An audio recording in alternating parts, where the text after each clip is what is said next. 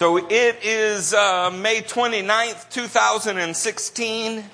Tomorrow is Memorial Day. And this might be a decent time to recognize those who served in the armed forces. Would you stand up if you're in here and are a veteran? Amen. How about a hand clap for these guys?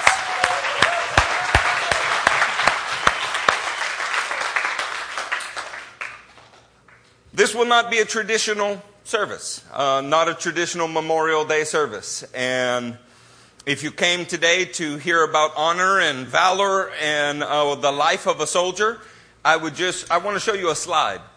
These are 3 messages on our website that deal with World War II, the Revolutionary War, the War of 1812, and there are literally dozens of times in which we took history's examples and looked at the Jesus story through the eyes of a soldier. This morning, I don't want to do that. Those are some of my favorite messages, but I do not feel beholden to a calendar that is created by this country. I love America. I love what's going on here. The calendar that I'm more concerned with at this point in my life is the calendar that God designed. Can you say amen to that? So here is our first and last soldier scripture today. This will be 2 Timothy 2, 3 through 4. Endure hardship like a good soldier of Jesus Christ. No one serving as a soldier gets involved in civilian affairs. He wants to please his commanding officer. It is my desire today to be pleasing to the one who enlisted me in his ranks. I am not beholden to this world, not beholden to this world's affairs. And with all of my heart, I'm going to try to deliver to you what he delivered to me. So if you are texting right now, you probably want to stop that. If you are distracted right now, you probably want to tune in. Because when the God of the universe gives a word, I wouldn't want to be in the category of people that ignored that. We get an amen? Amen. Get an amen from that side of the room. Timo, we got an amen over there. Thaddeus, we got an amen? Amen. All right.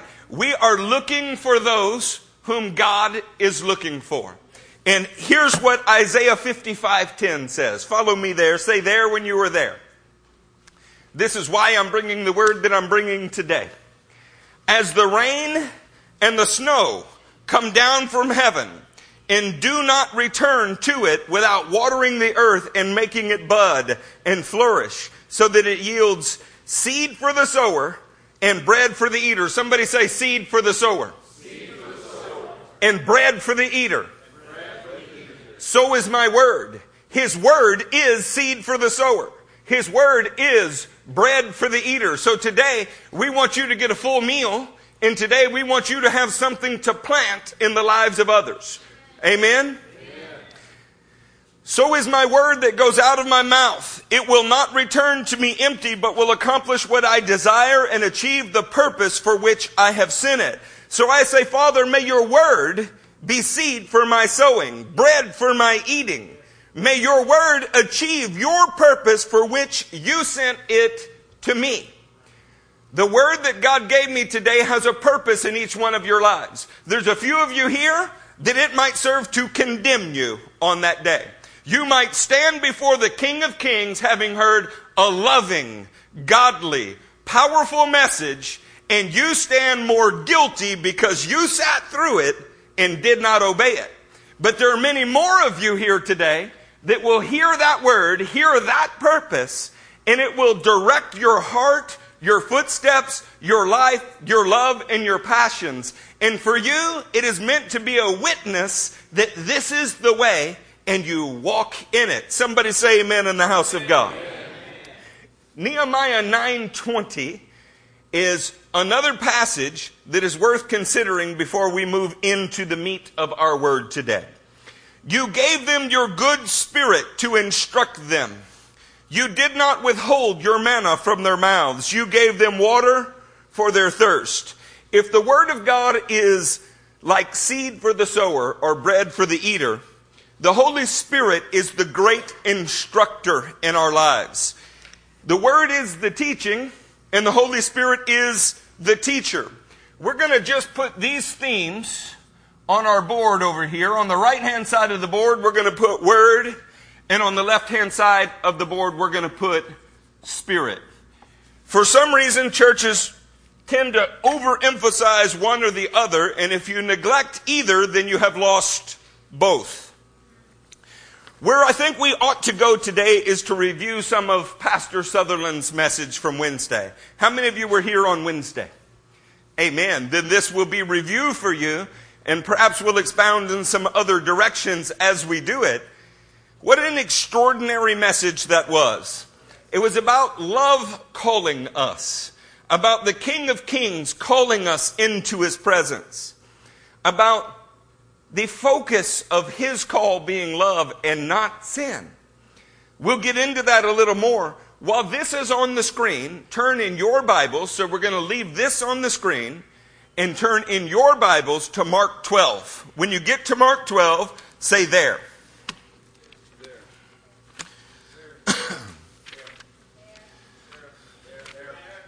Amen.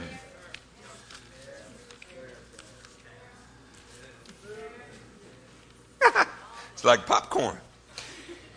In Mark 12, let us pick up in verse 24. There was a question that was asked of Jesus. And I don't want to get into the question because the fact that they asked it earns them a rebuke. Let's begin in the 24th verse. Jesus replied, "Are you not in error because you do not know the Scriptures?" Say the Scriptures. Or the power of God. Both the Scripture and the power of God are necessary to avoid error in your understanding, to avoid error in your application. If you have the Scripture but you have no power to carry it out, it's useless. If you have power but you have no Scripture to guide your Holy Ghost anointed life, you will end up in weirdness. You might end up chasing angel feathers or something ridiculous like that.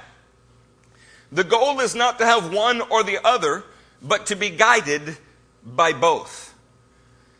When we're looking at this chapter, do you see that above the 28th verse it says the greatest commandment? So if I ask you, don't look at your Bibles for a minute, look at me. If I ask you, hey, what is the greatest commandment? What are you most tempted to say? How about that?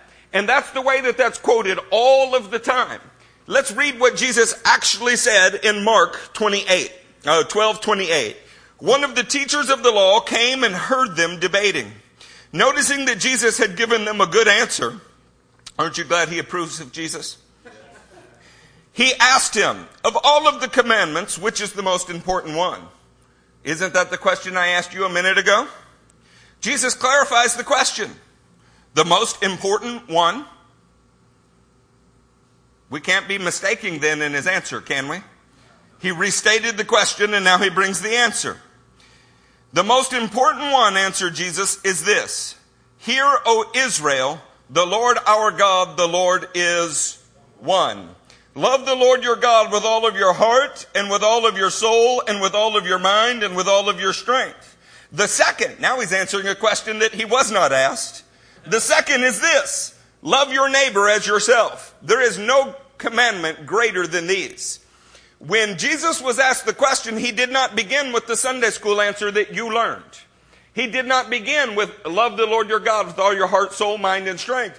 He began with the verse that is in Hebrew on your screen now. It is Deuteronomy 6:3. But when he begins with this, he's doing something called stringing pearls. He is referring to the larger context that is all around it. Shouldn't we know what the most important commandment is? Don't you think? Should we abridge what Jesus says? But wait a minute, Pastor, the Synoptic Gospels say this just a little differently. Yes, because they expected you to know the verse that came before it. They expected you to know that. They never counted on such a biblically ignorant generation that had absolutely no respect or love for Israel or their word or their culture. They never could have conceived of such a society that would hold a Bible in their hand, be sworn into office on it, and then make laws against it. They never conceived of people who would call themselves the church and hate Israel. People who would say that they want to be saved, that Jesus is their Savior, but not recognize that he was born to Jewish parents, was a Jew, is the King of the Jews. They never could have conceived of the Hellenistic takeover of the church. And yet the Holy Spirit knew that it would happen, and we have Romans 9 through 11 to address it. Let's go to Deuteronomy. We're going to leave this on the screen, and we're going to be in Deuteronomy 6 and see what we can gather from this passage. We're starting in verse 1. These are the commands, decrees, and laws the Lord your God directed me to teach you to observe in the land that you are crossing the Jordan to possess. If I say these are, and that's where we started, what is the these? See, this is a real problem with chapter headings, isn't it? This is a real problem with picking up in Deuteronomy 6:1. If you don't know what Deuteronomy 5 is, and how many of you would be a little nervous if I said, hey, stand up and tell me the content of Deuteronomy 5 with your Bible closed in your lap? Okay, so I hear around the room people would be a little nervous, like walk somewhere else, Pastor. These are the commandments follows the giving of the commandments in Deuteronomy 5. Deuteronomy 6 cannot be divorced from Deuteronomy 5. These are the commandments that I give you, or just gave you, is building upon what was just said in Deuteronomy 5. In Deuteronomy 5, God actually said that, that their hearts would be inclined to fear me, that it might go well with them. In Deuteronomy 5, God gave his instruction to shape our hearts. So in Deuteronomy 6, when we pick up with the first verse, we are talking about every command that came off of the mountain. Amen? Amen. Say every command. Every command. These are the commands, decrees, and laws the Lord your God directed me to teach you to observe in the land that you are crossing the Jordan to possess, so that you, your children, and their children after them may fear the Lord your God as long as you live, by keeping all his decrees and commands that I give you, so that you may enjoy a long life. Keeping the word would result in a long what? It would also result in fearing the Lord. Wouldn't you think that breaking a command would result in fearing the Lord? It's keeping the commands that cause you to have a greater love, a greater respect for the Lord. Breaking them only hardens your heart so that you're less aware of him. Keeping the commands, he says, causes that. Did you notice that? Now watch Jesus' answer. This is the third verse of Deuteronomy, the most important. No, we're going to do it in Hebrew on the slide. This is the third verse, the most important commands beginning. Shema Yisrael, Adonai, Eloheinu, Adonai, Echad. Hear, O Israel, the Lord our God is one. Or some would say one Lord. In the text, Pastor Wade pointed out to us that there are different letters that are larger than the other letters. This would be the ancient equivalent to highlighting. So if I pick up your Bible, will I find anything noted or highlighted in your Bible? Has anything stood out to you in your years of reading and studying that you wanted to remember and take note of? What's wrong? Did y'all go back to... Would y'all rather that we just serve communion? Say my daddy beat your daddy in dominoes and send you out the door? Or do you want to learn something today? Are you already familiar with the Deuteronomy script of Hebrew? No.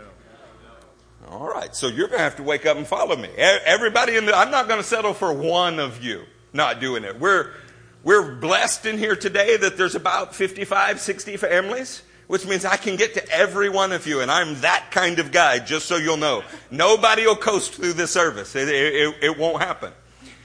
Because when God speaks, I took the time to listen, and I expect that you get it. I mean, I want you to get it in a way that changes your heart and your life. The very first word of this text is on the right-hand side of your screen, and it is Shema. The Shema has letters. written from right to left. The shin, the mem, and the ayin. Those are the three letters. The ayin has under it an arrow pointing to it. Do y'all see that? Yes. Do you notice that what looks kind of like a Y in our language, the ayin, is larger than the other letters? If you had a Hebrew typewriter, it would be the same size as the others. That is a textual note from the men who transcribed this. And they say that from the very first manuscripts, which we do not have, all the way down the line, it always appears this way. Which means that whoever first copied it carried on a tradition that it would be copied this way always. The last letter of Shema, ayin, is enlarged. Then on the left side of your screen, the last letter of the word Echad, the Dalet, it is also larger than the other text.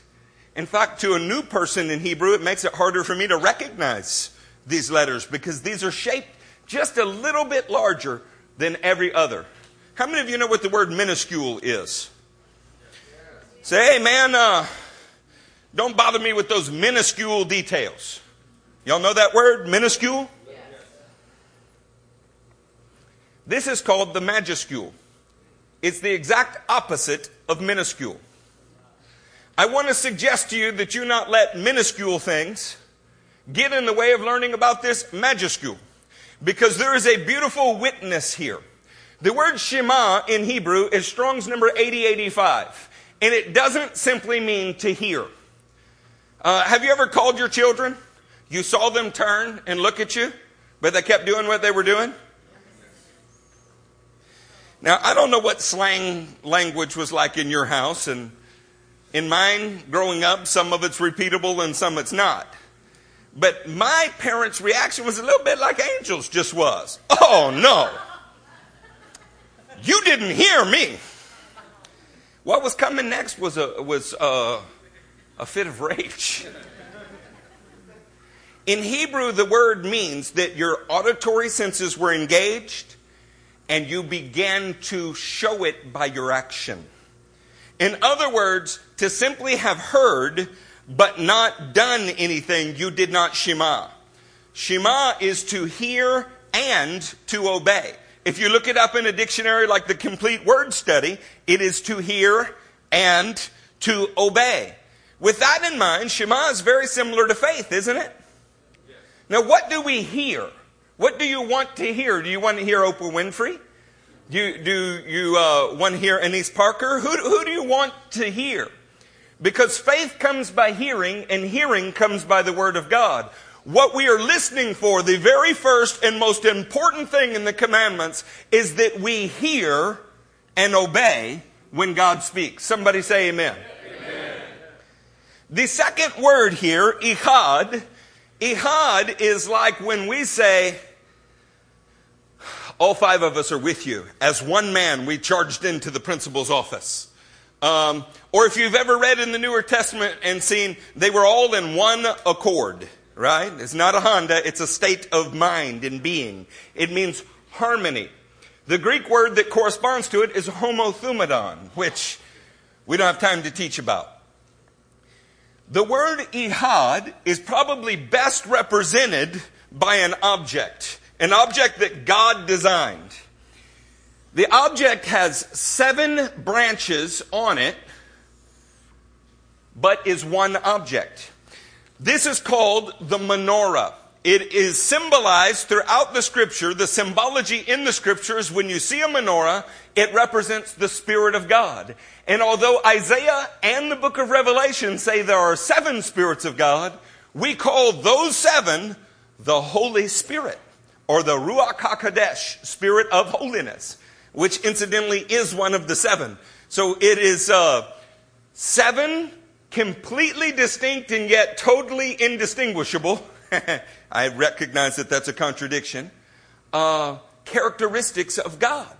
And the point here being that we hear and obey God's word and recognize not just that He's monotheistic, not that He's just one in number, but that He is never divided over anything. How many of you like Brussels sprouts? How many of you hate Brussels sprouts? How many of you like Brussels sprouts if they're cooked right? Do you see how divided we are on Brussels sprouts? God doesn't have 3 opinions on any subject. He doesn't. One of the things that's difficult when you travel to Israel is every archaeological site has at least 2 opinions. This is where the Orthodox say, this is where the Catholics say, and then there's a third one because neither of those 2 guys were right. With God, there is a singular opinion on everything. He is, if you could say it this way, His heart, His soul, and His strength are never going in different directions. They are never conflicted. He never has mixed emotions. He is totally all in. Do you know what brings you into that state? His Spirit. When His word is heard by you and you begin to obey it, and His Spirit brings you into a oneness with God, that is what it is like in the middle of worship when you're right with Him. And it's why every other problem fades away. It's why you feel so enlivened and empowered for the first time, maybe in your week. All of your heart, all of your soul, and all of your strength is being directed towards the Lord. And you know what? It turns out it feels pretty good. The reason that first letter and that last letter are magnified, are majuscule, is it forms the word witness in Hebrew. That witness is twofold. It means, number one, that God is witnessing to you a promise. It means, number two, that when you have heard His word and are obeying it, and when His Spirit has brought you into oneness with God, you have become His witness. That was so important to the early transcribers that they magnified or put a majuscule in the text so that you would never forget that the Word and the Spirit are what create the witness. And when you have the witness of the Word and the witness of the Spirit, you become His witness. Do you begin to follow me now? I want to encourage you about a couple things regarding that. The Word and the Spirit agree. There is never a time that they disagree. The Spirit of God confirms the Word of God, and the Word of God confirms what the Spirit does. They form a witness. We want in our lives what should be majuscule are the things that God's Word says and His Spirit had led us to do. Or put it in the other direction. The things that are majuscule to us that should be magnified, the major emphasis are the things the Spirit led us to in God's Word. How many of you know the Bible says many things? I mean, you can find, well, what you do quickly. Or Jesus wept. Or one of my personal favorites, 2 Samuel 10, contains a passage about men's beards being shaven, their garments being altered to expose something, and they're walked in shame. That's not necessarily God's word for Andrew today, though, is it? It is God's word, but it's not the word that the Spirit of God is giving Andrew for his life today. The word that God gives Andrew, though, with the Spirit becomes magnified to him. It's everything. There's a difference between knowing God's word to humanity and out of God's word to humanity, something that He is specifically telling you right now. And that is a greater witness. Do not let the minuscule get in the way of the majuscule. Do not let things that are worthless get in the way of the only thing that is of worth in your entire life. I want to tell you why. The majuscule is in this text, I told you earlier, as a promise from God. So one is you become a witness, but the other is that God is witnessing something here. And He's undivided. He's sole in His purpose, and here's what He's promising you. It is in Deuteronomy 6:5.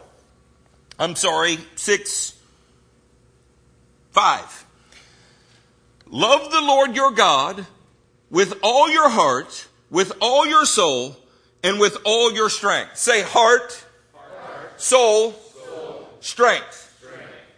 The witness of God in this text is the Word of God, the Spirit of God, and the witness of God. Perhaps you could see a trinity here if you wanted to. All tell you something. When you keep these commands, it will cause you to love the Lord your God with every area of your being. I don't think this is as much a command as it is a promise. When you learn to hear the word and obey it, when you learn to get ichad, in one with the Lord, when the Word, the Spirit, and the witness of God, in other words, the Godhead, however you would like to say that, become real to you, it causes you to love the Lord with all of your being. Somebody say that's good news. Have you ever wondered, how do I fall in love with the Lord? How do I get closer to the Lord? It begins by trying to obey Him. And of course, what happens when you first try to obey Him? You fall on your face, which gives Him the opportunity to forgive you. And man, don't you love much the one that you've wronged and He forgives you? Now, you were wrong before you ever tried to follow Him, but you didn't know it. It's when you begin trying to follow Him that you become aware of your sin. In John 4:23, I want to read you these words. It says, "Yet a time is coming, and has now come, when true worshipers will worship the Father in spirit and in truth, for they are the kind of worshipers the Father seeks. God is spirit, and His worshipers must worship Him in spirit and in truth." Can we say that the Word is truth? Yes. Whatever the Word says is true. But we need to rightly handle truth. Not every true thing needs to be said, does it? You ever see somebody in a really ugly sweater? Is it God's will for you to walk up and make sure they understand how ugly their sweater is? Could be, but you would need God to show you that that was what needed. So truth then has a second element. Not every factual thing needs to be said the moment you realize it's a fact. Oh, listen, this side of the room, especially front couple rows. We have to learn to have Spirit-led speech, because the word spoken at the time God intends for it to be spoken, that is truth in the fullest sense. Amen? Amen. Don't hate me because I'm beautiful. Not every true thing has to be said. We can just let it go unspoken. Jen, do you have anything to say to me today? Oh, listen to that statement of faith. My wife does not love my beard, but she's learning to. Okay. We probably ought to get on with God here. How about that? Turn with me to James 4:8, and let's go to the next slide. We're still reviewing Pastor Sutherland's message because I get to. There's no other reason than I get to. It was a good message, and I want to dwell on it. So James 4:8 says that when you draw near to Him, what does He do? Draws near to you. So Pastor Sutherland began teaching us from Leviticus 1 through 3, that there's a Hebrew concept called korban here. And it had to do with drawing near to the Lord, when you wanted to bring something near to Him. So if you ever felt far away and you wondered how you get close to the Lord, He is telling you that if you obey His commands by trying to do these things, performance is secondary. If you are trying to do these things, He will draw near to you. And the first thing that we noticed is that in the first 5 chapters of Leviticus, we had 5 offerings. What was interesting about that is when you look at the Olah, the Mincha, and the Shiliim, they are not mentioned as having anything to do with sin.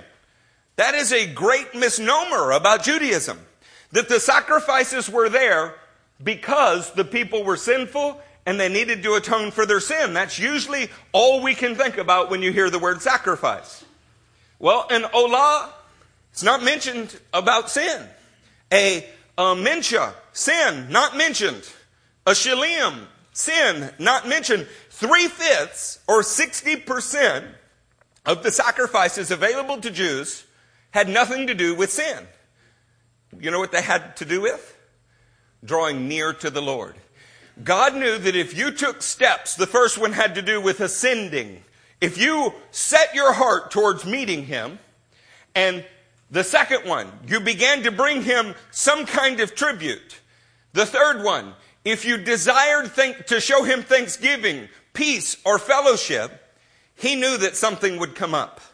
He knew that the real obstacle would arise. So that by the time you get to the 4th chapter, you were dealing with sin for the first time.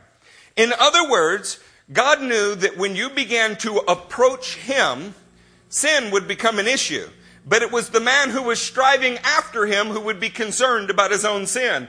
And love for the Lord would lead you to him so that he could deal with your sin. As a pastor, I know firsthand. I can spend all day chasing people down, telling them they sin, and telling them how to get out of their sin. But if they don't have a very great love for the Lord, they tell you what you want to hear, and the moment you leave, they continue in their sin.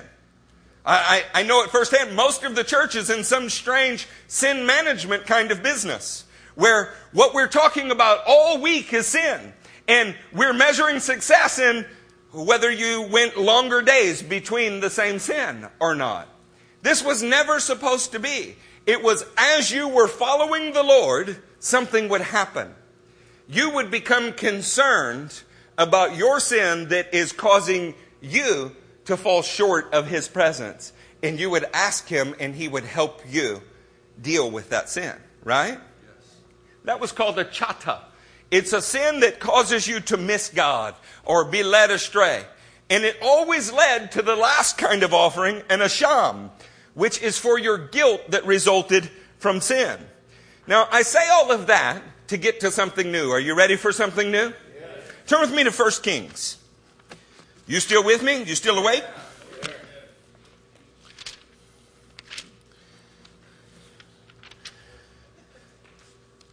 I recognize that I'm more aggressive than many pastors, and that what most people want is somebody who resembles Santa Claus. That, although he has an excellent beard, seems to have no actual discipline in him. No actual confronting of sin in him. And so what characterizes our pulpits these days are old men that can never say anything that is remotely confrontational, and young men that are trying to be popular and famous. Okay? I don't desire either one of those things. If you leave here in the exact same condition than you walked in, then I wasted your time. And if you were already in a perfected state when you walked in here, you're wasting our time. So what we're hoping to do here is learn something where the Spirit will illuminate the Word to you in a way that you carry away something that is life-changing. Do you want that? Yes. Amen, because we're going to get that. Here comes 1 Kings 8, and let us pick up in Solomon's prayer in verse 46. When they sin against you, this is Solomon speaking about his fellow Israelites to the Lord. For there is no one who does not sin, and you become angry with them, and give them over to their enemy who takes them captive to his own land, far or near. And if they have a change of heart in the land where they're held captive, and repent and plead with you in the land of their conquerors, and say, we have sinned, we have done wrong, we have acted wickedly. And if they turn back to you with all of their heart and soul in the land of their enemies who took them captive, and prayed to you toward the land you gave their fathers, toward the city you have chosen and the temple I have built for your name, then from heaven, your dwelling place, hear their prayer and their plea and uphold their cause. In this passage, we really have a few things going on. And I'll put it in black on the board here. The first is, we have sinned. When you see we have sinned, that is the word that we use to describe everything. So when we say we have sinned, that could be you murdered someone and dismembered them. Or it could be under pressure so that you were not personally defamed, you told a lie to look better than you were. Are those two things equivalent? Well, ask the person who was murdered and dismembered if they're equivalent. See, this Christian concept that all sin is equal, well, it's all equal in the sense that it's all sin, but it is certainly not equal. I mean, what Hitler did is far greater sin than what my grandmother did. And it doesn't take much study of Jesus' words to find out, while all punishment is eternal, there are varying degrees of reward and punishment even eternally. I'm not going to debate that today. I simply want to show you something for the Jews. Here they say, we have sinned. Secondly, in verse 47, they say, we have done wrong. For us, that sounds very much like the same thing, but these are different Hebrew words. Third time, they say, we have acted wickedly. From this, from the Word of God, they derived three kinds of sin. The first here is the word chata. Go back to it's on the slide. You see number 2398? Tell me you see it. Yes. This is the kind of sin where you simply missed it. It indicates ignorance or stupidity.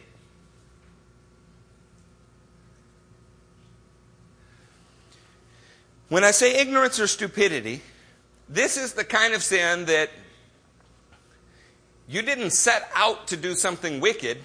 You just did something wicked because you didn't know the righteous thing that you should do. Or you just terribly mishandled it, but there was not a negative intention. Does anybody understand what I'm saying with that? Yes. Man, unfortunately, this has characterized way too many years of my life. The second one is called awa. A-W-A-H. Its Strong's number is 5753. This is different. This is something is twisted in you. The word means twisted. And what this tends to look like is an error might characterize chata. Man, I did that and I shouldn't have done it.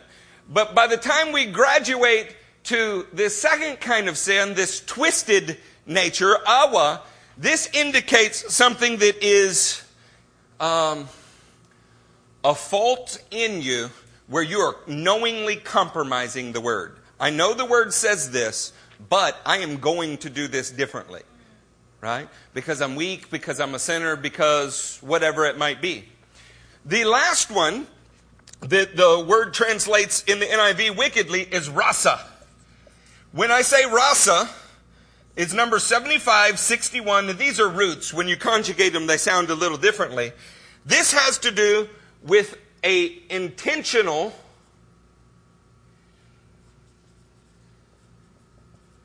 wrongdoing. In other words, there was malice aforethought. He wronged me, and revenge is a dish best served cold. Revenge is the sweetest served cold, therefore revenge is ice cream. Y'all have heard that? This is, I'm going to get you.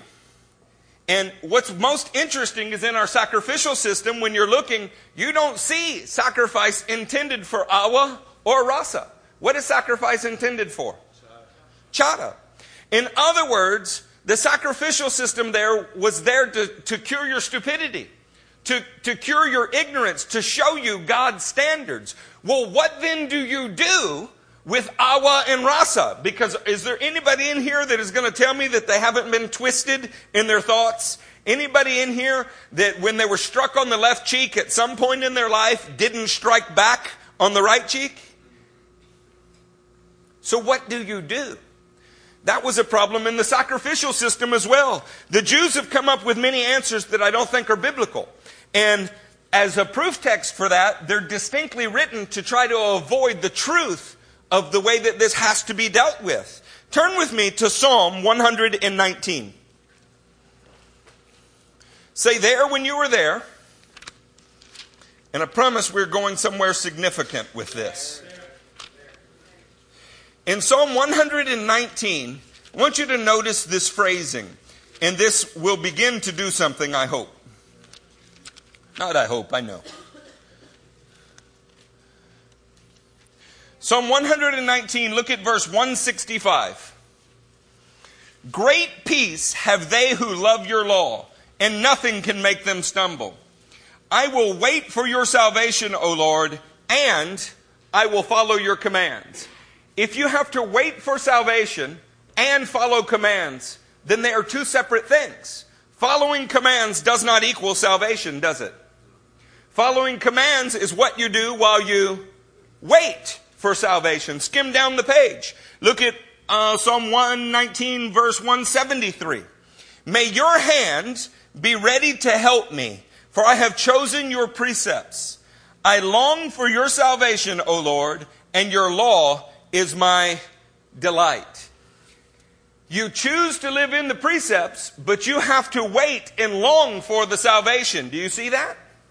In fact, here, he speaks of a love for the word, but he also asks for the power of the Spirit by saying your hand. Did you see that in that verse?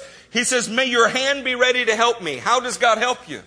He's asking to be instructed by the word and helped by the Spirit while he waits for salvation. There's a reason for this. Let's put these two on the screen.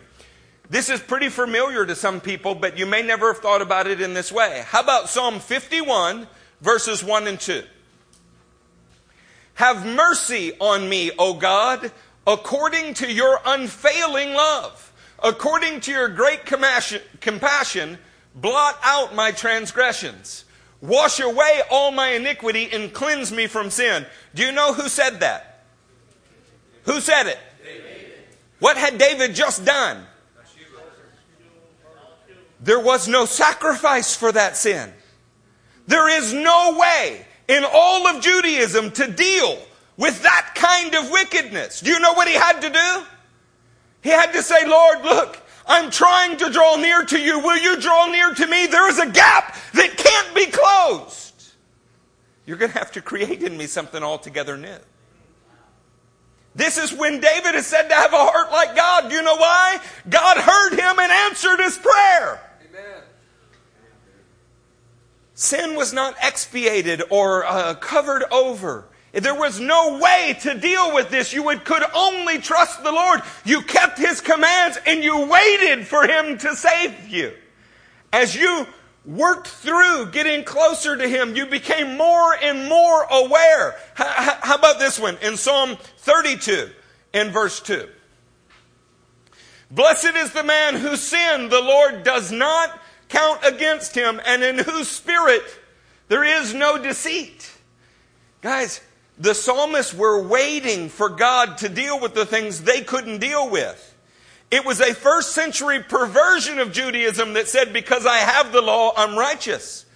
That is not at all what the Older Testament taught. It actually taught, if you do these things, you will be drawing near to me, and you will be waiting for me to fix the problems that cannot be fixed in you any other way. But the only people who became aware of their great need for God to fix them were those who were trying to draw near to Him and kept realizing, no matter what I do, I'm guilty, I need your help. For that reason, we have passages like Hosea 6:6. This is one quoted in the New Testament as well, so people tend to know it.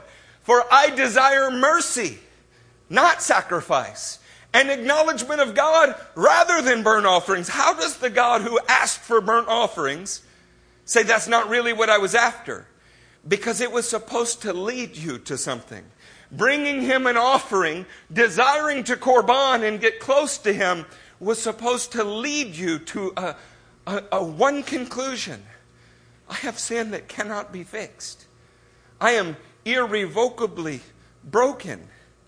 But I trust you because you said that I could come near to you. So I'm trying to come near to you. And as you come near to me, I will know that my sin has been dealt with. Because we met with each other.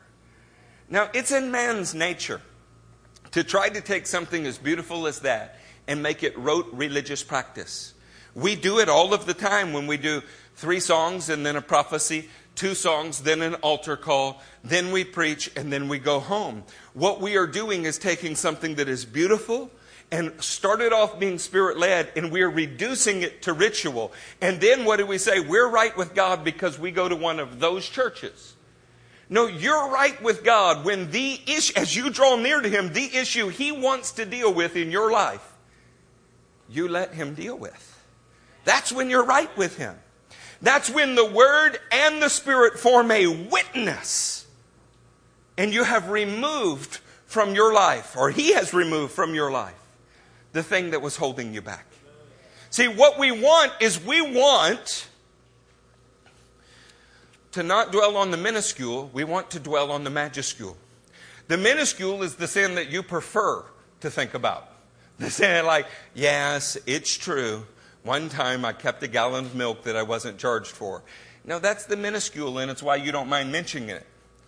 The majuscule is the thing that you're ashamed of, that you don't want anybody to know, that you would never mention out loud. And you hope to God when there's a prophet in the house that he doesn't get near enough to you to call it out. When we let God deal with the things that have brought guilt upon us and shame upon us in the way that he desires to deal with it, then we become right with him. This is what David's doing, and it was written in all of the Psalms for us. This is what Hosea is speaking about. By the way, Psalm 19 does the very same thing. He speaks of forgiving my errors, my hidden faults, and my hidden sin that rules over me. See, if you let this sin progress in your life, it ends up mastering you. But that's still not what I wanted to talk to you about today. Let's get to this next slide. When you see this slide, you could brace yourself. Pastor, this was a neat revelation. I appreciate it. This was 7 years ago. And I just can't hear another message about God's throne. This won't have anything to do with God's throne. Well, it does have something to do with God's throne, but that's the minuscule today. The majuscule is something else. It turns out that when you're reading the book of Numbers, and we're not going to do it, that the 2nd chapter and 3rd verse tells us that Judah camped on the east side. The word says that clearly.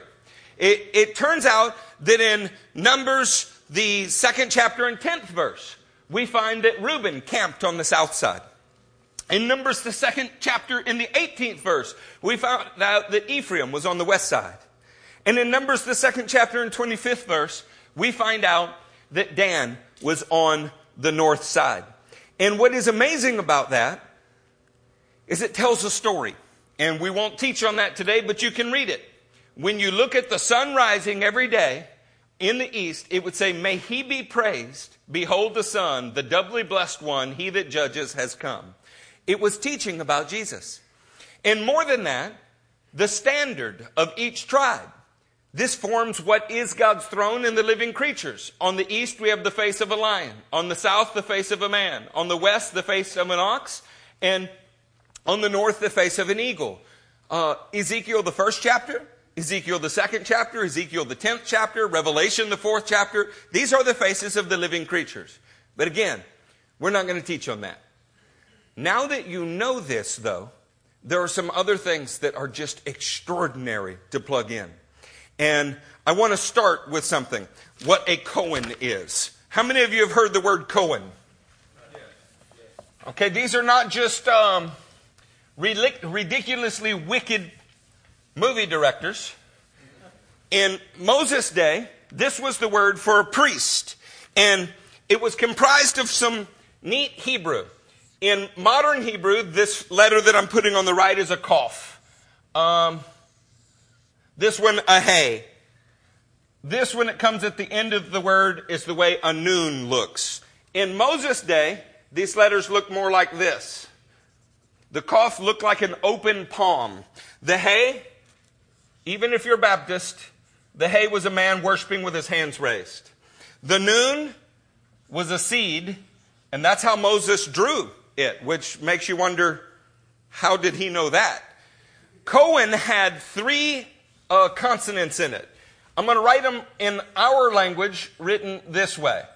In their language, this one corresponds to the C, this one to the H, and this one to the N. Y'all following me here? I know it's a lot, but there's something that I want to get to with this.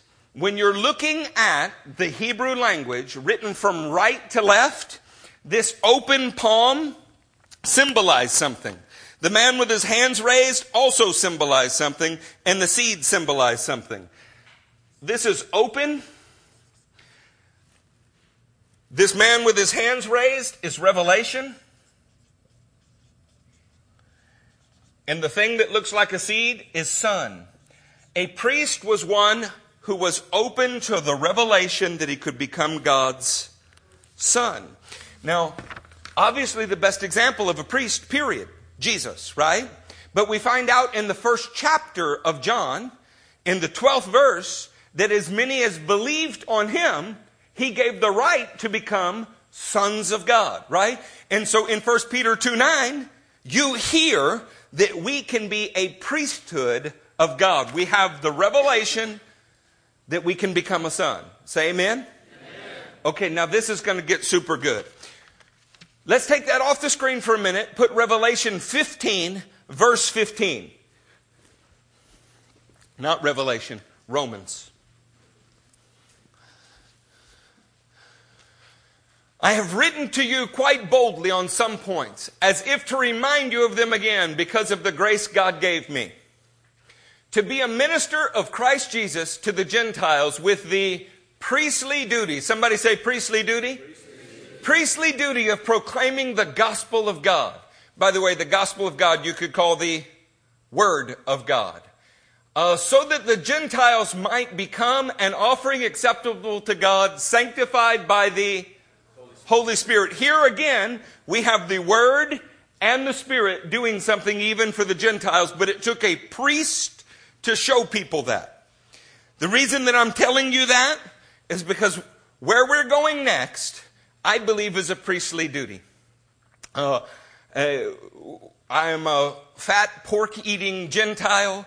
My parents definitely not of any noble heritage. If there's anything good in my family line, it's because I married into it. Or my family line married into it. Thank you, Arizina's and Hall household. And yet, because I stand as one who is open to the revelation of the Son, God is revealing things to me. And they're building on each other in a way that is blowing my mind. You ready for it? Okay. I want to show you something, and then we're going to arrange some furniture here. Okay? Because we know the directions of the camps, because we know that Judah was on the east, which would be the right side of your screen, because we know that Ephraim was on the west, because we know Dan was to the north, and we know Reuben was to the south, because you've read Numbers and you understand that, it lets us know what direction the tabernacle was set up in. Because it is through the eastern side that you enter the tabernacle. Does that make sense? Yes, yeah. And when you enter through the eastern side, that gives us an arrangement of things. Turn with me to Exodus, the 40th chapter. And when we look at this arrangement, I want you to see something that the living God is loved you enough to show you. In Exodus 40, let us pick up in verse 20. He took the testimony and placed it in the ark, attached the poles to the ark, and put the atonement cover over it. Then he brought the ark into the tabernacle and hung a shielding curtain and shielded the ark of the testimony as the Lord had commanded him. So right now your eyes are starting to roll back in your head and you're like, oh my God, there's going to be details.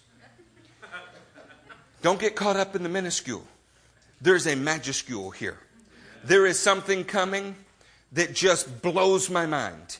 And it's not through great effort, great study that I got it. There were literally a group of fired up Christians coming to my house the other night at about 10 o'clock. I was already in my pajamas. Jennifer and I really just wanted to crawl in bed, watch TV, and eat some popcorn. But we made an excellent choice. We decided that Netflix had no eternal value. That the popcorn would just be good for just a very little while. And that we never sleep enough to be rested. It might be better to spend a few minutes in the presence of God. A few minutes later, 25 fired up saints showed up. And they were preaching to us from the law, the prophets, the writings, from the Gospels, from the epistles, and from the book of Revelation. All of them, all through the Word. And God gave me a revelation for them because we're never supposed to come into the house of God empty-handed.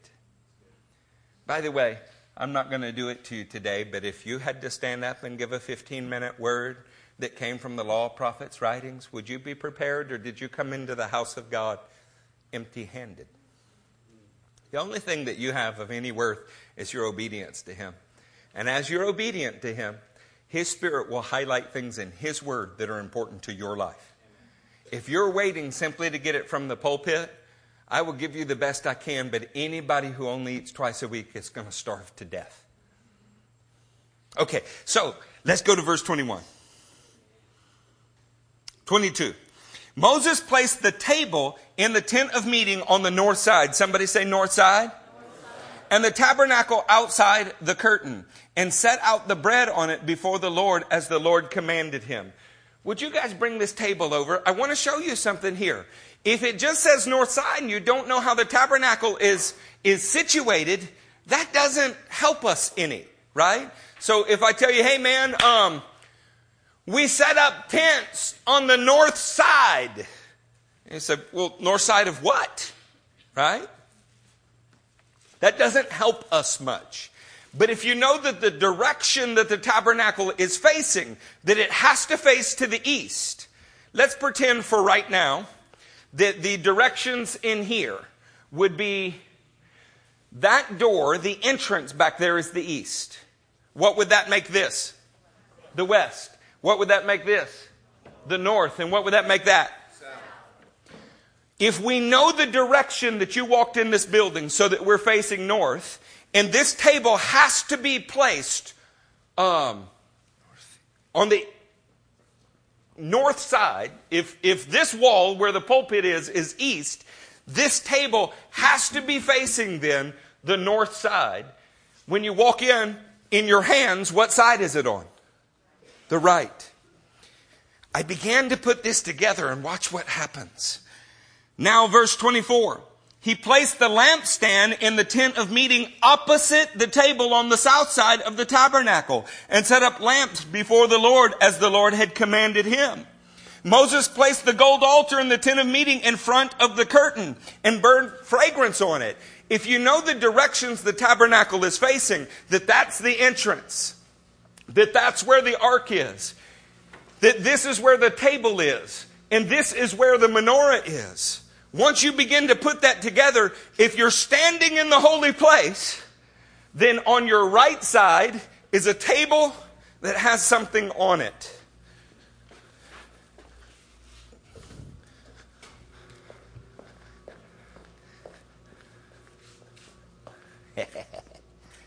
The one that I love. It has on it the bread of God's presence. If you were a Cohen and you walked into the tabernacle of God, on your right, good Lord, on your right hand side would be a table, just like that, with bread set out for him. It was called the bread of God's presence. On the left hand side, there would be a 7-pronged menorah. It's as if when you walked into the holy place, on your right side would be the Word of God, and on the left side would be the Spirit of God, and right in front of you would be the place where God dwelled, and the only thing separating you and it was a veil and an altar of incense that symbolized prayer. From a point of view that you're at, you are now staring at the curtain, you're staring at the place where God alone dwells, and to your right is the Word of God, to your left is the power of God, the Spirit of God, and right in front of you is prayer. Do y'all follow me so far? Okay, now watch where this takes us. If I don't strangle myself with this cord. If you were 1,000 miles from this building and you had to hit that front door, if you strayed just a little bit to the right or the left, you'd miss the front door, wouldn't you? If you were 100 miles and you strayed just a little bit, you'd miss the front door.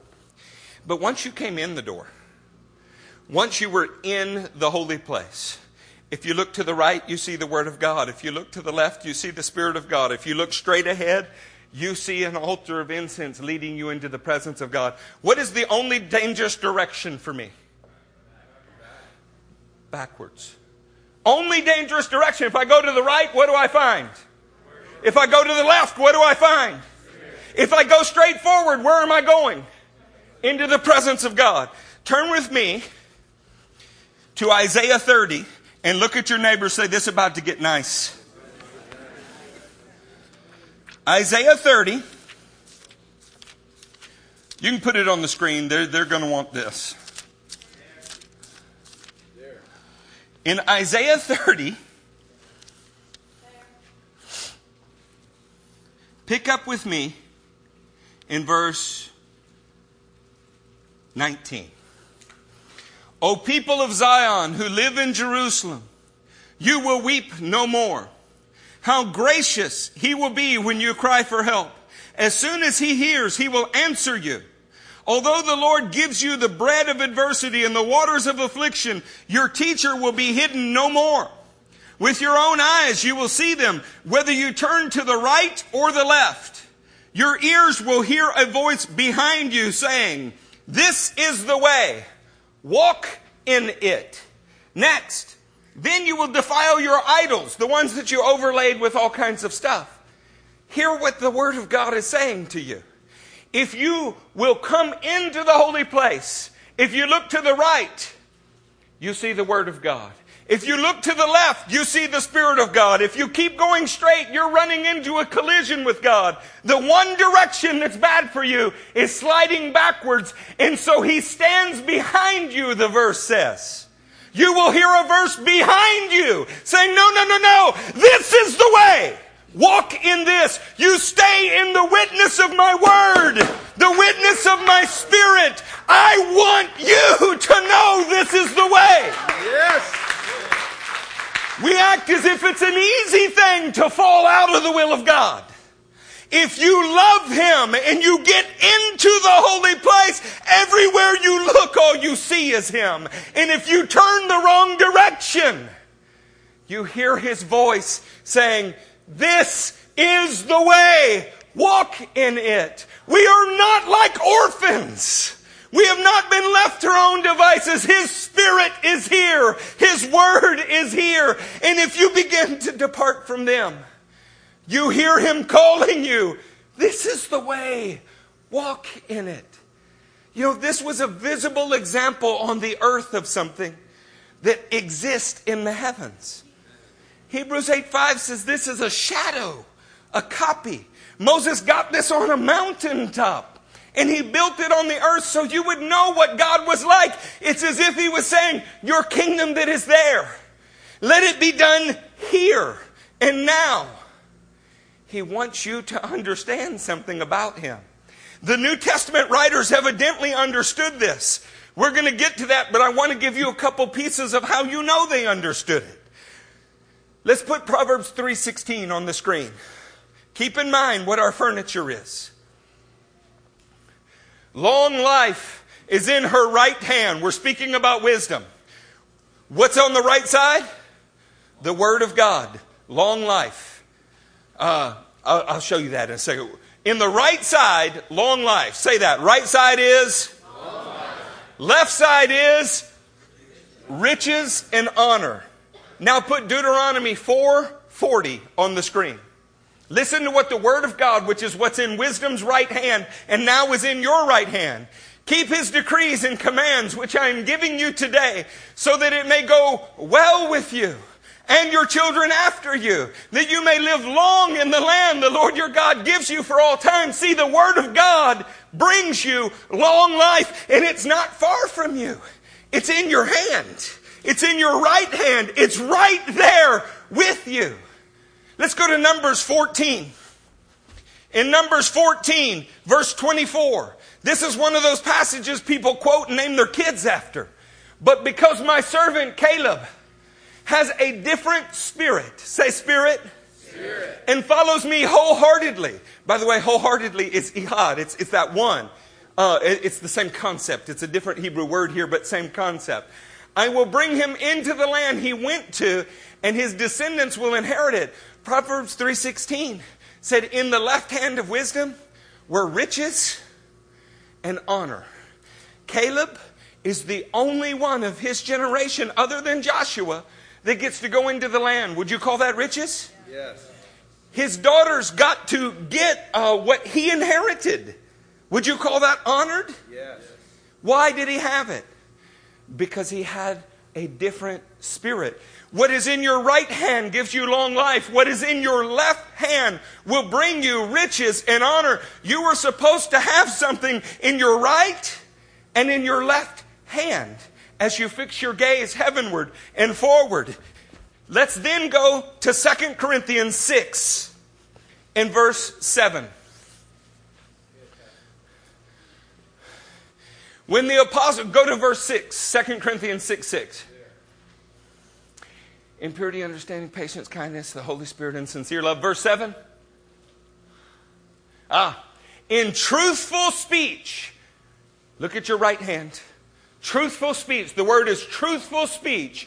And in the power of God.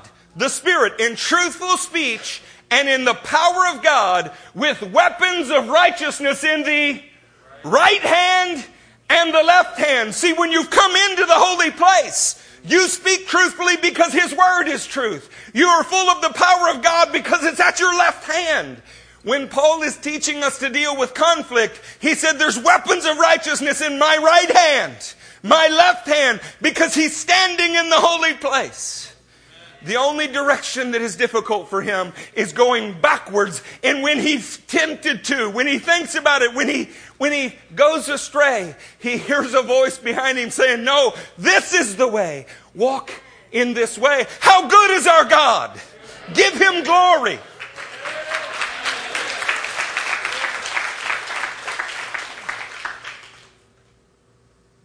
It's 12:21. So I'm not going to teach you Judges 7. But if I were going to teach you Judges 7, here's what you would find. An extraordinary army was dismissed. They were already outnumbered, but the great majority of them were dismissed. A relatively small group that was chosen because they focused on the right things went into battle. And in their right hand they had a shofar that symbolizes sounding the word of God. In their left hand they had a burning torch that symbolizes God's Spirit. And the small army defeated the large army. Because large armies are minuscule to God. And men who yield to His Word and His Spirit are majuscule to God. You have weapons of righteousness in your right hand and your left. We can look over and over and over in the Scripture when it says that they don't know. The men of Nineveh didn't know their right hand from their left. It doesn't mean that they're stupid. It means that they're ignorant of God's Word and they're ignorant of God's power. You know who else He said that to? Pharisees and Sadducees in Mark 12. In Mark 12 He said, you greatly err because you don't know the Scripture or the power of God. You know what He's telling them. You know all about the temple, but you are not standing in the holy place. If you were standing where I am standing, you wouldn't be focused on these minuscule details like how many times she had been married. You would be focused on God's Word to you. Let me ask you. I have 2 more scriptures for you that I hope are encouraging. But has your life been defined by the minuscule or the majuscule? Can you stand here today and you know what His Spirit has showed you in His Word for your life? Or have you depended on like a bird feeder, and if the master doesn't put feed in the bird feeder, you starve? Because you're sons of God. You're supposed to stand open to revelation as a son. If you're going to be a priest, you have to learn to stand with open palms and raised hands as a son of God. And He speaks to you in the holy place. Do you know Gentiles couldn't go in here? Women couldn't go in here. Do you know the only people that could go in here were priests? And to be a priest, you had to be a son. Good thing that John, the 1st chapter and 12th verse says, as many as believed on Him, He gave the right to become sons. You can receive from Him in the holy place. Why would the Protestantism began? Because we didn't want a pope to tell us what God had said. We wanted to hear for ourselves. Have we re-erected something more satanic than the original problem? Do you want somebody else to hear from God for you? It's at your right hand. His Spirit is at your left hand.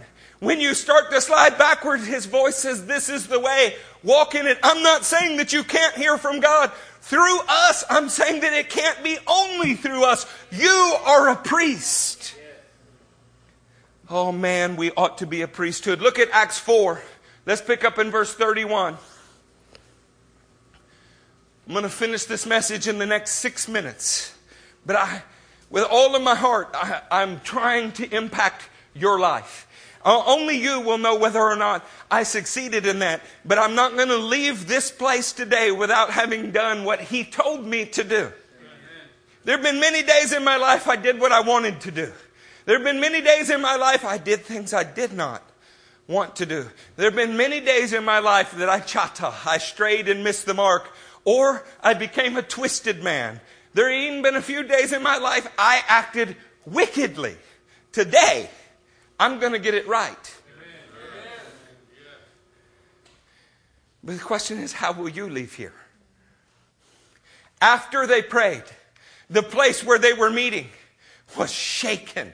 Did we get a prophecy today about a shaking of everything that can be shaken? And you've come to a mountain that can't be shaken out of Hebrews 12. We got a prophecy from Natalie Aragina.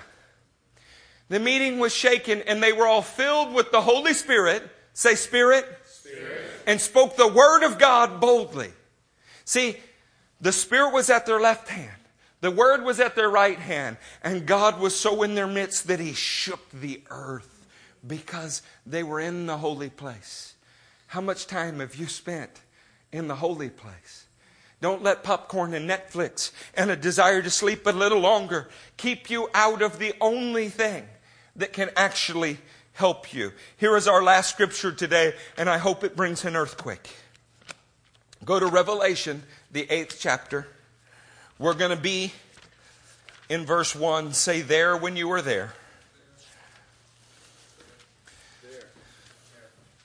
I don't know whether I've made a dent today, but I can tell you I'm swinging at it with all of my heart. Amen.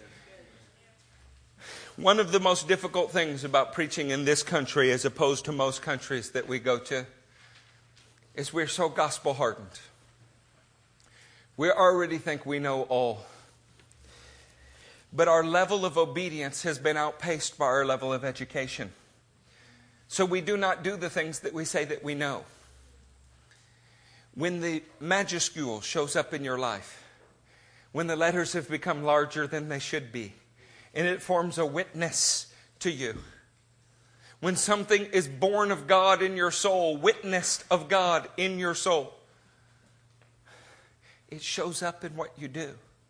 When you are just parroting back mindless doctrine that has been settled for hundreds of years in the hearts of the men that wrote it, but has never penetrated your heart, you deceive yourself. Church is so full of this.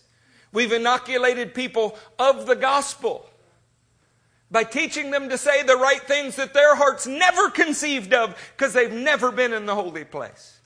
So it takes a sledgehammer to break your heart because you're pretty sure that you're right with God already. Do you know this was the problem with the religious people of Jesus' day? They already believed they were right with God. So they missed the only one that they had the right hand and the left hand of God right there with them and missed it.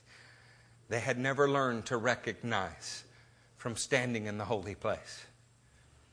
In the 8th chapter of Revelation, this is the force that changes the earth. When He opened the 7th seal, say 7th seal. 7th seal. That's near the end. 7th seal is finishing it out. There was a silence in heaven for about half an hour. When heaven goes silent, it must be a pretty profound moment. And I saw the 7 angels who stand before God. And to them were given 7 trumpets. Another angel who had a golden censer came and stood at the altar. He was given much incense to offer. Where is he standing? Right there. He's staring at the altar to incense. The word of God's on his right hand. The Spirit is on his left hand. He is standing right there. And the readers understood that. He was given much incense to offer with all the prayers of the saints on the golden altar before the throne. The throne of God was this side of a curtain that was torn in Jesus' ministry. And the throne of God was right here. The angel is standing before the throne. The Word, the bread of his presence, at the right. The Spirit at the left. And he's gathering something from those who have been in the presence of the Most High. The incense that is the prayer of the saints. He is collecting something that came from those who stand in the holy place. That came from those who are the real priesthood. That came from those who are close to their God. He's collecting something from them. Not the theologians. Not the Bible teachers. Not the pastors. Not the elders. Not the deacons board. Those who stand in the holy place. He's collecting something of theirs. With all the prayers of the saints on the golden altar before the throne. The smoke of incense together with the prayer of the saints went up before God from the angel's hands. Then the angel took the censer, filled it with fire from the altar, and hurled it onto the earth. And there came peals of thunder, rumblings, flashes of lightning, and an earthquake. Do you want to pray with earth-shaking power? Yes. You don't need to watch a new YouTube video. And I love the people that are out there doing street ministry, and everybody's watching their videos. But you know what would be more profitable for you? Get into that holy place. Put His Word at your right hand, the Spirit at your left hand. Stare at His throne until you know the heart of the one who is on it. And when you pray according to His heart and according to His will, He will collect it in His presence. And He will visit the earth with power that shakes this planet. Amen. The reason you can never be shaken is because everything that could be shaken off you was prior to coming into His presence. That's why we korban. That's why we draw close to Him. He reveals to us with every step we take what must go so that we can be in His presence. Church, all that remains here today, all that remains is your decision. Whether or not you want to go further with Him. Whether or not you embrace the kind of loving King that puts His Word at your right hand, His Spirit at your left hand, His throne before your face, and when you want to back up or are scared, He says, this is the way. Walk in it. Do you want Him? Or will you settle for your own idolatry? Because that was the choice in Isaiah 30, and it's the choice now. If you don't have time in the holy place, hear me. It's not because you couldn't get there. It's not because He didn't call you there. It's not because He didn't make a way. It's because you stood flat-footed and said no when He called you. Amen. Could you stand to your feet?